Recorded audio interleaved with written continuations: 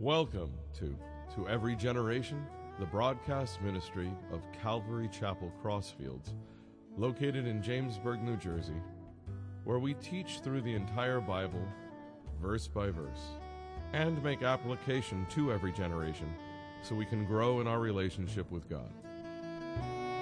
Please open your Bibles to Proverbs chapter 26. And we're winding down to the end. There's only 31 chapters. So we're continuing to see these snippets of wisdom that we hope to try to make application to our lives. Because remember that we want to live wisely in God's world. This is God's world. He created it all. He created us to live in it, but not be of it. And so there are certain things, there are certain decisions, choices that we need to make to live wisely in this world so that we don't live according to the ways of the world, but we live according to the ways of the Lord who created us for His good pleasure and for our benefit, and to ultimately glorify Him with everything that we do.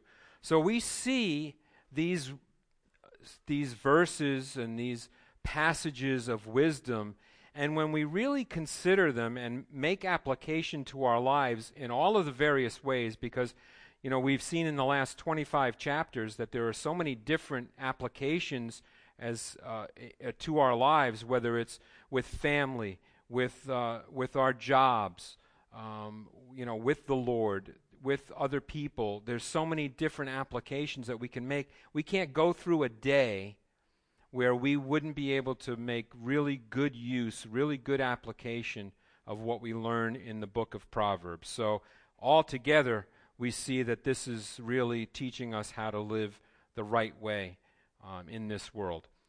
So as we jump into Proverbs chapter 26, we're going to start to see in the first few verses ways that we have to deal with an unwise person. The writer of the Proverbs calls him a fool.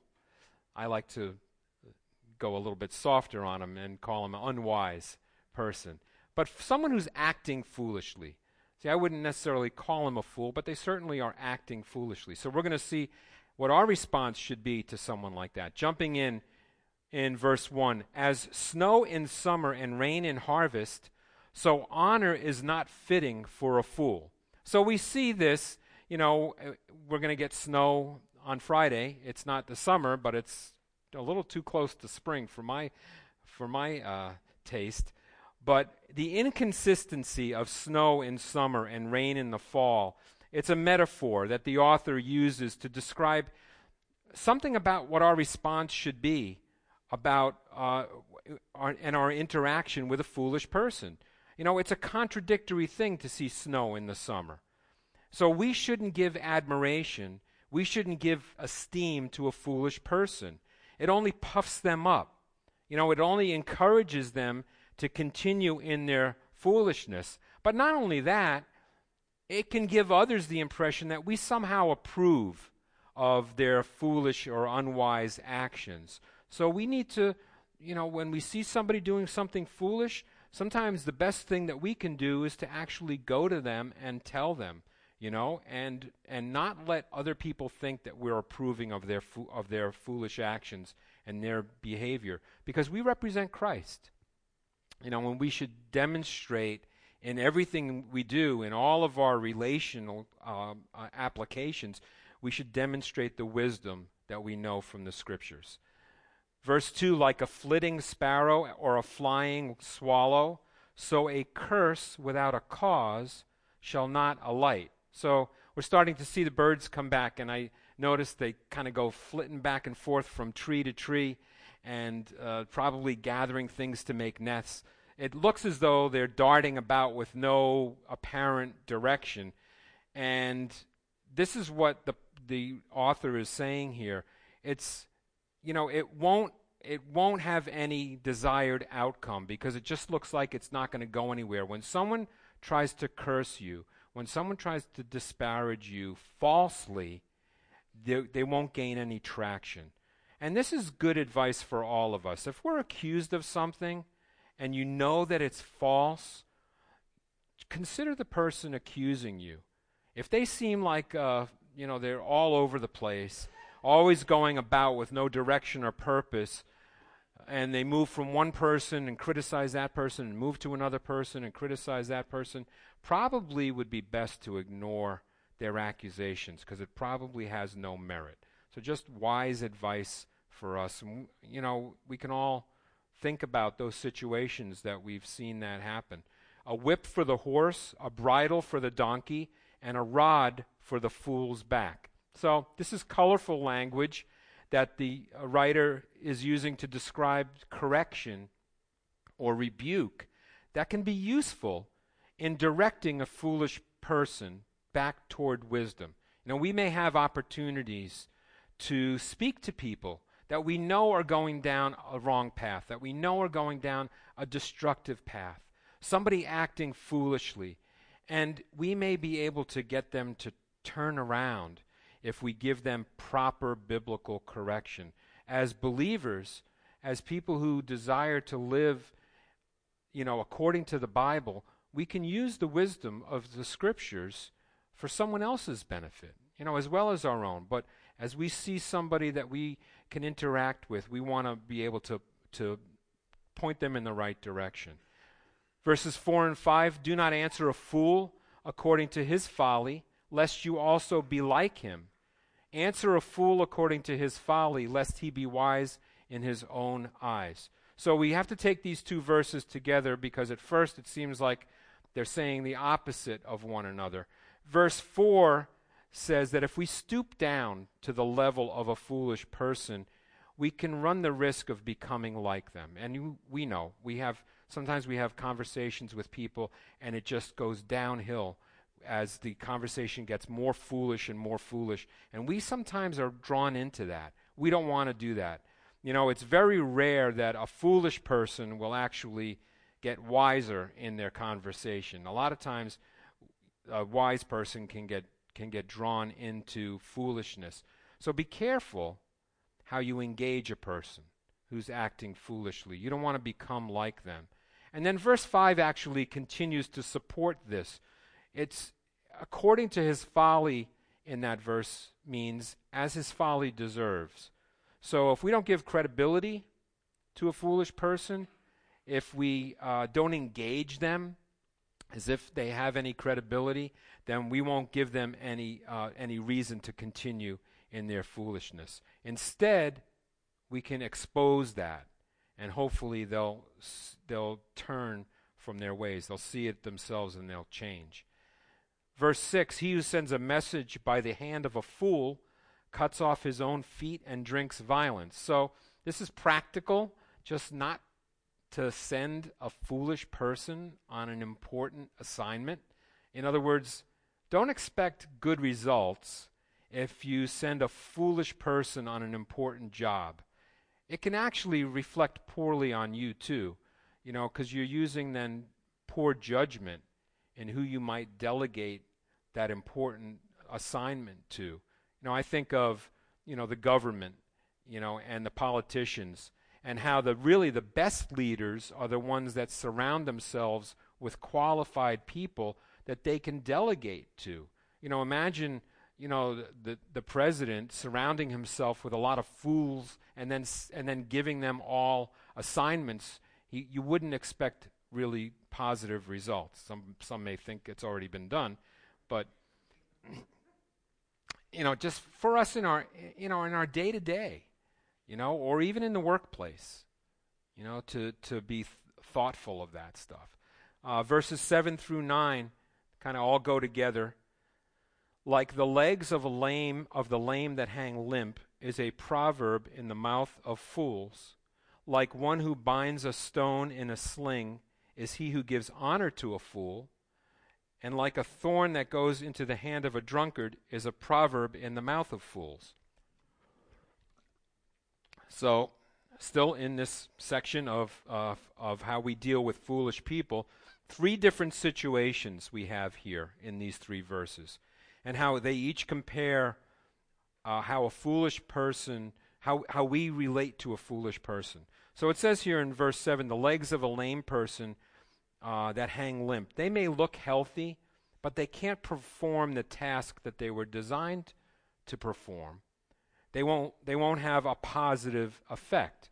So even if a foolish person maybe they express a wise saying, it really won't accomplish the same thing because, it's that old saying, consider the source, right? When somebody who's, shown time and time again that they're not very wise, that they do foolish things, and then they all of a sudden they say something that may sound like wisdom, you have to take it for who's saying it. Wisdom from the mouth of a fool will be seen more for who's delivering it than the actual words that are being said. And then in verse 8, you have to think about the imagery here of a stone and a sling. When you had a stone that you wanted to fling as a weapon, you would tie it in a sling and you would keep it loose, and then you would release one end of the sling and the stone would fly. But this is talking about taking that stone and kind of wrapping it tightly in the sling. So it's not going to accomplish anything. So again, like giving honor to a fool is not going to accomplish much. If you take a stone and tie it tightly, you won't be able to deliver it to its intended target. It'll become useless. And then verse 8, one more in this same set of verses here. It gives us the sense that not only will the wise words not accomplish what they intend to do in the mouth of a fool, but they actually might cause harm. Or they may actually use scripture or wisdom from the Bible to harm people instead of to help them. So we see here it really does depend on not only what's being said, but who's saying it. As we see all of these things that we're warned against, and for us who know the Word of God, for us who study it and want to live by it, we don't want to be seen by the world especially as a foolish person. We want to be seen by someone who actually has some wisdom that we can impart to other people. Verse 10, the great God who formed everything gives the fool his hire and the transgressor his wages. So this verse is actually very difficult to interpret. It doesn't seem it, but if we go to almost every other translation, like the NIV, it says in the NIV, like an archer who wounds at random is one who hires a fool or any passerby. So that's a whole different meaning than the great God who formed everything gives the fool his hire and the transgressor his wages. So what I'm going to do, because there's a little bit of actually confusion about this verse, I'm going to give the 2 different interpretations and then give it to you to pray about and seek out on your own. So the first one here, the NIV, like an archer who wounds at random, it gives us a meaning that if a powerful person is acting foolishly, then they will hire a fool or just hire somebody who's passing by to do a job in their place of business. So it's just a foolish act to do, like an archer who just shoots an arrow anywhere. It's not going to really accomplish anything great. In the New King James, it speaks here to the justice of God. Like the great God who formed everything. He's going to give wages due according to man's works. In Romans 2, just to kind of solidify that interpretation, in Romans 2, it says about God, who will render to each according to his deeds, eternal life to those who by patient continuance in doing good seek for glory, honor, and immortality, But to those who are self-seeking and do not obey the truth, but obey unrighteousness, indignation, and wrath. So we see God will always be fair and just in the way that he deals with each of us. And so we can take it that way in the New King James, and it's definitely true. So either way, you can study that on your own and make your own choice. Verse 11, as a dog returns to his own vomit, so a fool repeats his folly. So we've probably heard this saying before, used, and it's actually kind of disgusting. If you have a dog, sometimes they actually will do that. The Apostle Peter actually quoted this in chapter 2 of 2 Peter. It says in verses 20 through 22, and this will give us a little context about the meaning of it. For if, after they escape the pollutions of the world through the knowledge of the Lord and Savior Jesus Christ, they are again entangled in them and overcome, the latter end is worse for them than the beginning. For it would have been better for them not to have known the way of righteousness than having known it turn from the holy commandment delivered to them. But it has happened to them according to the true proverb, a dog returns to his own vomit, and a sow, having washed, to her wallowing in the mire. So this is kind of a sad situation when we think about it. This is someone that we may know that's escaped a worldly lifestyle, maybe come out of some addictive a lifestyle, and then fallen back into it, become trapped again in that sin. Peter expresses the sad reality that for them it almost would be better that they never knew the Lord than for someone who knew the Lord and has fallen away from him. We see that time and time again, that people for some reason want to go back to those things that they escaped from. And again, if we have an opportunity to help them not do that, that's what we want to use the wisdom of the Scriptures to do. Verse 12, do you see a man wise in his own eyes? There's more hope for a fool than for him. So self-deception. Self-deception is really one of the greatest obstacles to personal growth because you're not really looking at yourself honestly. And until we really look at our own faults and our own mistakes, we can't really change. Jesus rebuked the religious leaders many times because they didn't see their own sin. They thought they were in no need of salvation because they were righteous, because they were the religious leaders. But instead they were self-deceived. He says in Mark 2, and when the scribes and Pharisees saw him, Jesus, eating with the tax collectors and sinners, they said to his disciples, how is it that he eats and drinks with tax collectors and sinners? It's like they were saying, we're not sinners, they're sinners, and Jesus is eating with them. When Jesus heard it, he said to them, those who are well have no need of a physician, but those who are sick. I did not come to call the righteous, but sinners to repentance. So this is just showing us here that we need to look honestly at ourselves, understand our need, understand that we're sinners, know that we can't do it on our own, that we need Jesus, and then receive his forgiveness. So that's the section on fools. Now we're going to get to a section on lazy people. So in verses 13 through 16, we're going to see a few different instances here of what kind of give us insight into the mind of a lazy person. Verse 13, it says, the lazy man says, there's a lion in the road. A fierce lion is in the streets. Verse 14, as a door turns on its hinges, so does the lazy man on his bed. The lazy man buries his hand in the bowl. It wearies him to bring it back to his mouth.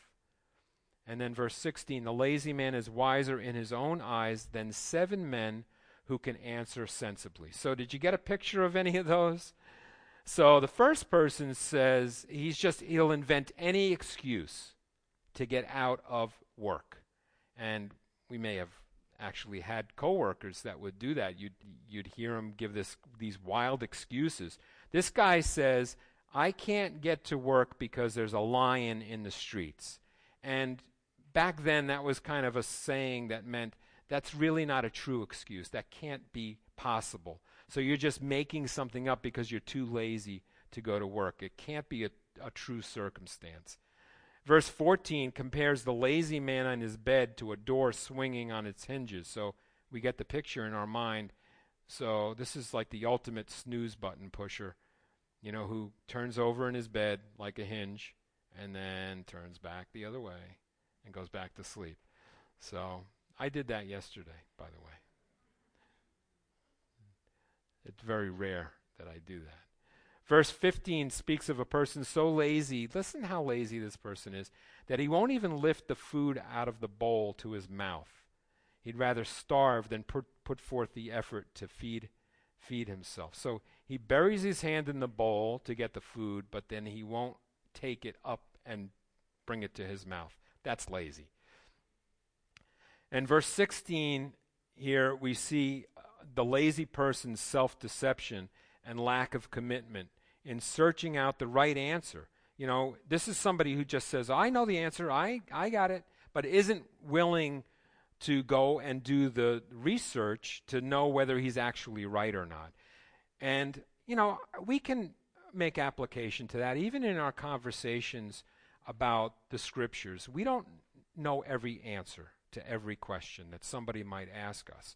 And even in conversations here at the church, it might be better to say, listen, I don't know, but I'll find out. I'm not sure, but I'll check and I'll do the research for you. Then just, thinking you know the answer and blurting something out and being wrong. So that's just practical wisdom. Verse 17, he who passes by and meddles in a quarrel not his own is like one who takes a dog by the ears. So dogs in that society, especially back then, were not pets like they are today. They were mostly wild, and you took a dog by the ears in that day, and they're gonna turn and they're gonna bite you.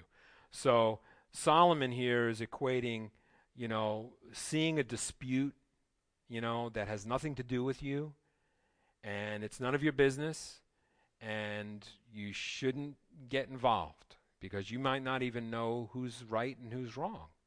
So it's just practical wisdom. They probably are both going to turn on you at that point. Like a madman who throws firebrands, arrows, and death is the man who deceives his neighbor and says, I was only joking. So, we've all experienced practical jokes, and sometimes they're not that funny, honestly. Sometimes they can be really hurtful. So this is, just saying, this is someone who's actually deceiving his neighbor and then saying, I was only joking. So it can have damaging effects on people. Sometimes somebody might say or do something to deceive someone and then say it was only a joke, when it may not have been a joke. It might have been just their excuse to lessen the damage that it caused. The next several verses give us wisdom regarding the power of the tongue and the danger of slander, gossip, and spreading discord among people. So verses 20 and 21, where there is no wood, the fire goes out, and where there is no talebearer, strife ceases. As charcoal is to burning coals and wood to fire, so is a contentious man to kindle strife. So, that gossip will end if there's no one to spread it. It comes to a halt. Slander can't continue if there's no one there to fuel the fire. Just like a fire that will eventually go out if you don't give it any more fuel, any more wood. We shouldn't be fueling gossip. We shouldn't be fueling slander about somebody by adding to it. Sometimes we might find ourselves in a conversation that turns that way. We're just having a friendly conversation and someone will start to talk about someone else. It's up to us to stop that in its tracks. Another pastor told me once that if someone comes up to you and wants to talk about someone else, the best thing to do is ask them if it's okay if you mention it to them. And if they say no, then you say, then I don't want to hear it. So, that's just wisdom in, being kind to people, not spreading things. And then so you just say, listen, I don't want to hear it either. If that person, can't know that we've discussed this, then I don't want to hear it. The words of a talebearer are like tasty trifles, and they go down into the inmost body. Fervent lips with a wicked heart are like earthenware covered with silver dross. So we got to get the picture here. This speaks of the hypocrisy of a gossiper.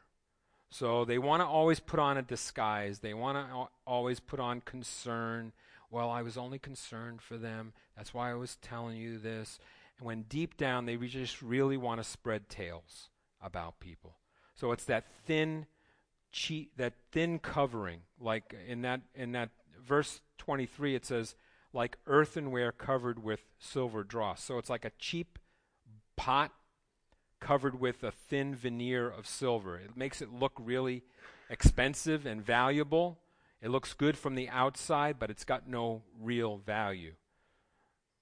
I think of the song by the Eagles. You can't hide your lion eyes. You guys know that? And your smile is a thin disguise. That's what they do. They kind of smile and they make it seem like they're being nice when there's something going on underneath. We continue here in the hypocrisy of the gossiper in verses 24 through 26. He who hates disguises it with his lips and lays up deceit within himself. So he's even trying to fool himself here. When he speaks kindly, do not believe him. For there are 7 abominations in his heart. Though his hatred is covered by deceit, his wickedness will be revealed before the assembly. So again, this is a person who's just covering up, making it seem like everything's great when he's speaking slander or gossiping about somebody else. Jeremiah 9:8 speaks about this. It says, their tongue is an arrow shot out. It speaks deceit. One speaks peaceably to his neighbor with his mouth, but in his heart he lies in wait. So there's really something going on deep inside that's different than what he's putting out on his outward appearance. Whoever digs a pit will fall into it, and he who rolls a stone will have it roll back on him. So this is devising a plan to ruin someone, devising a plan, to destroy someone, and eventually it's going to come back on you. Just remember that, whether it's in this life or the next life, we see that. I think of the story, when I read this verse, I thought of the story of in Daniel, when they were throwing the 3 men into the fiery furnace. And it says in Daniel 3:22, therefore, because the king's command was urgent and the furnace exceedingly hot, the flame of fire killed those men who took up Shadrach, Meshach, and Abednego. So the guys who threw the men into the fire got burnt up. So it shows me here that when you want to destroy someone else, it's eventually going to come back on you. And in verse 28, as we finish up this proverb, a lying tongue hates those who are crushed by it, and a flattering mouth works ruin. So hate is usually the motivation behind someone's lying tongue, and they may flatter you, but deep down, if there's hate there, they're going to just use that to destroy you. So we long for the day, don't we, that Jesus restores this world back to righteousness and love instead of hate and destruction. We're gonna go on and get into Proverbs chapter 27. And the first 6 verses can be grouped together in pairs. So we got 3 pairs of 2. Each verse kind of complements the other one, and they kind of enhance the thought of the other one. So in verses 1 and 2, do not boast about tomorrow, for you do not know what a day may bring forth. Let another man praise you, not your own mouth, a stranger and not your own lips. The future's not in our hands, really. It rests in the hands of a loving God. We can plan our ways, but we should understand that God will ultimately, accomplish His will in our life. And in verse 2, just as the proud person will boast that he knows what tomorrow will bring, he will also praise himself for that. So it's always better to leave praise to someone else than it is to praise yourself. We don't want to be seen as arrogant or conceited. Better yet, it's better to have the Lord praise us. In James 4, it speaks of this in a practical sense and about just praying for the Lord's will to be done. In verse 13 through 15, it says, "Come now, you who say, today or tomorrow we will go to such and such a city, spend a year there, buy and sell, and make a profit. Whereas you don't know what will happen tomorrow. For what is your life?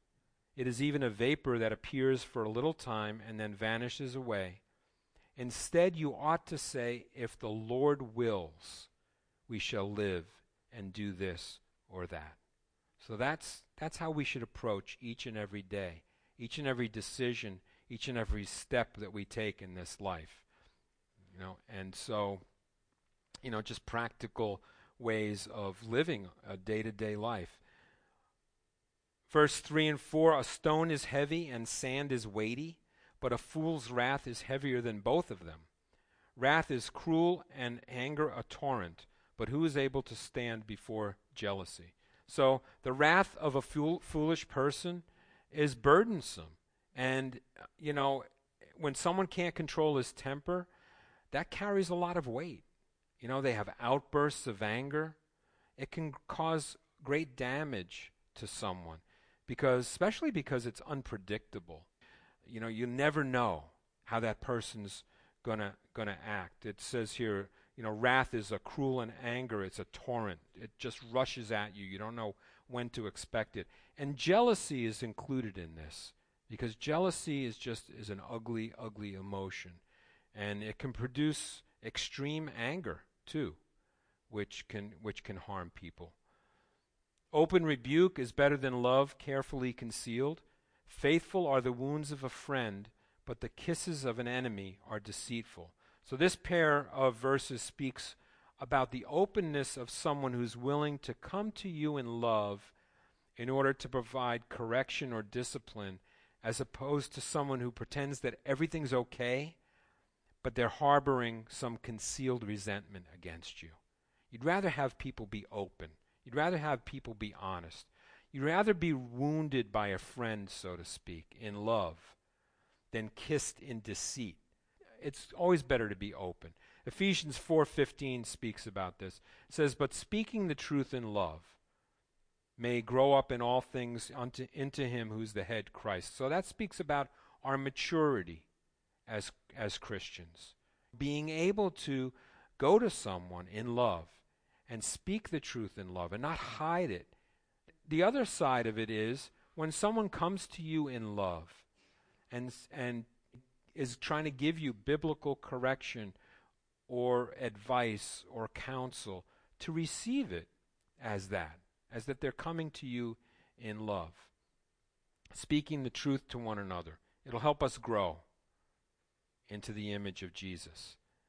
Verse 7, "A satisfied soul loathes the honeycomb, but to a hungry soul every bitter thing is sweet." So this is just another way of saying that if you're rich and you're full, then it doesn't matter. The sweetest food won't even appeal to you. But if you're hungry and you don't have anything, well, any food is satisfying. Like a bird that wanders from its nest is a man who wanders from his place. So I think back in that time, we think about the Jewish people who were so often taken from their homeland into captivity to a strange land. And it was kind of a strategy of their enemy to deport them to a strange land where they had no home, they had no neighbors, they couldn't worship, And, it's really difficult for people to be removed from a place where they call home.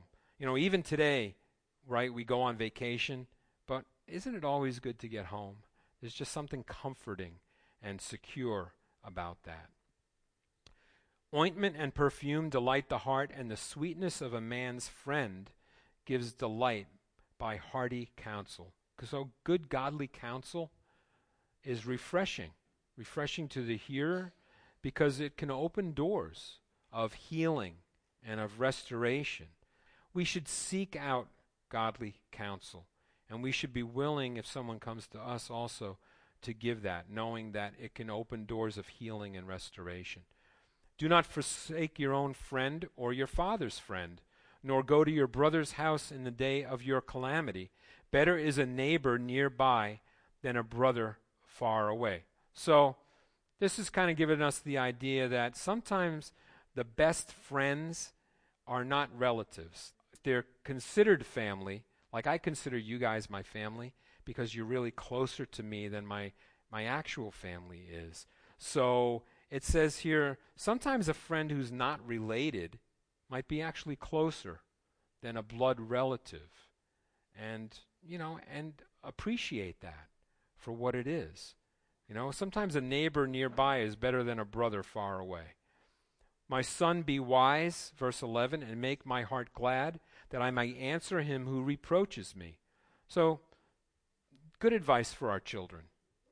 A child who acts with wisdom is always a blessing to their parent. A prudent man foresees evil and hides himself. The simple pass on and are punished. So it's wise for us to be looking out for sin and staying clear of it, or else we'll get punished by falling into a bad situation. This is a repeat of Proverbs 22, verse 3. So we can see, we're going to start to see these over and over again, and I think for the reason that, we should be learning them and applying them to our lives. This next verse is a repeat of Proverbs 20, verse 16. It says, take the garment of him who is surety for a stranger, and hold it in pledge when he is surety for a seductress. We spoke about taking collateral or co-signing on a loan. If you take a piece of clothing as collateral, it's not that wise. So it's just like an immoral woman it'll just leave you empty. So just wisdom in your business dealings. He who blesses his friend with a loud voice, rising early in the morning, it will be counted a curse to him. So this sounds strange. Why would blessing a friend with a loud voice be a curse? But this is someone who's like so vocal in his flattery that you know that it's false. So he's just being very loud, trying really too hard to praise you, that you know something else is going on. A continual dripping on a very rainy day and a contentious woman are alike. Whoever restrains her restrains the wind and grasps oil with his right hand. So we've seen this same thought 2 or 3 times in the Proverbs, and I was asked by my wife to make sure that I mentioned that this is not her. She's not this contentious woman that's like a continual dripping on a rainy day. But, it adds here, verse 16, it's impossible to restrain a contentious person. If they're set in being contentious, confrontational, it's like trying to restrain the wind or grasp oil. It's just impossible to control. As iron sharpens iron, so a man sharpens the countenance of his friend. So this is just for us as believers to kind of sharpen one another, to benefit one another, to help one another. There's a benefit in, good, intelligent, biblical conversation. I think of the Berean room format where, people get together and they express their questions and they discuss biblical things, and they discuss how the Bible affects society. Those are all really good ways of sharpening one another. So we benefit one another when we participate in that. Whoever keeps the fig tree will eat its fruit, so he who waits on his master will be honored. So this is the reward of diligence in hard work.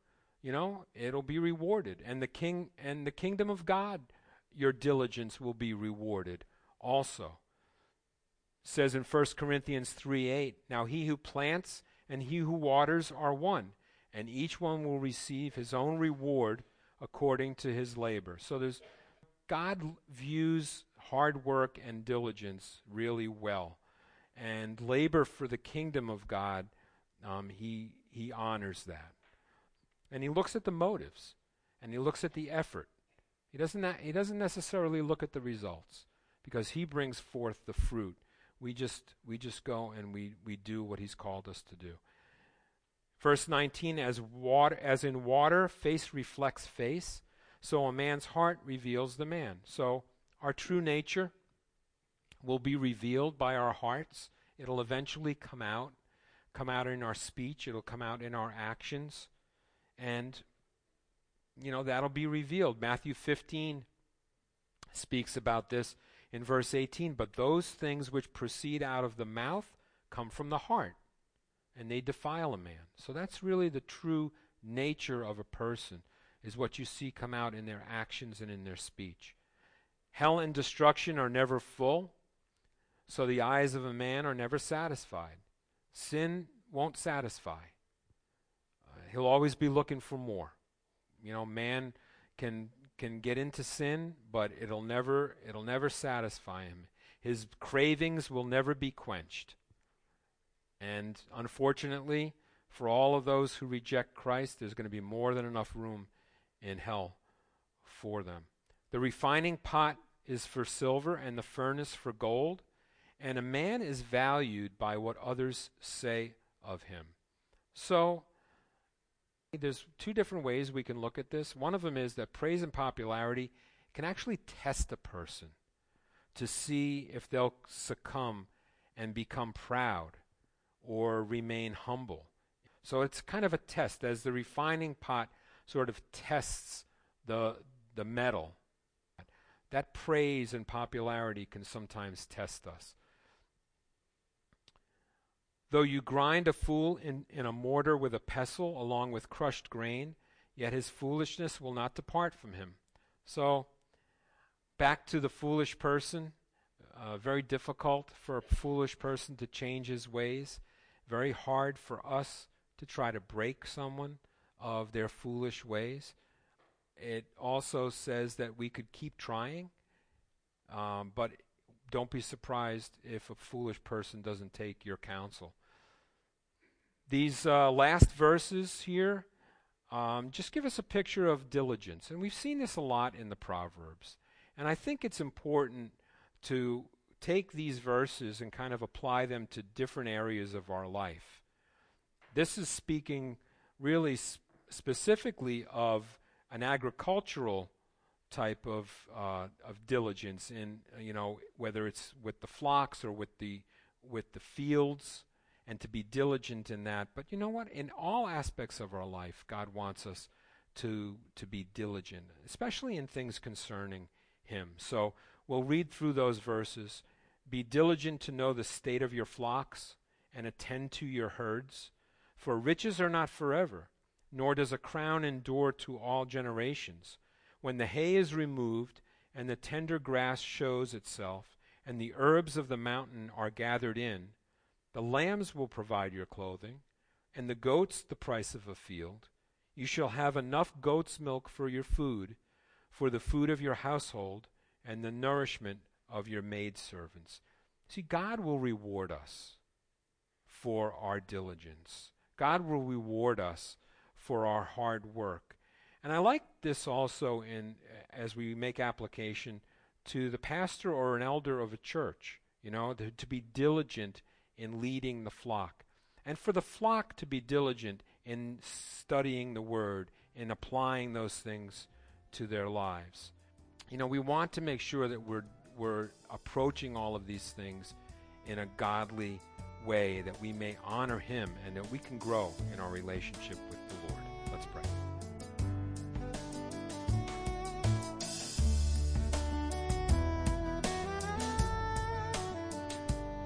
You've been listening to Every Generation from Calvary Chapel Crossfields.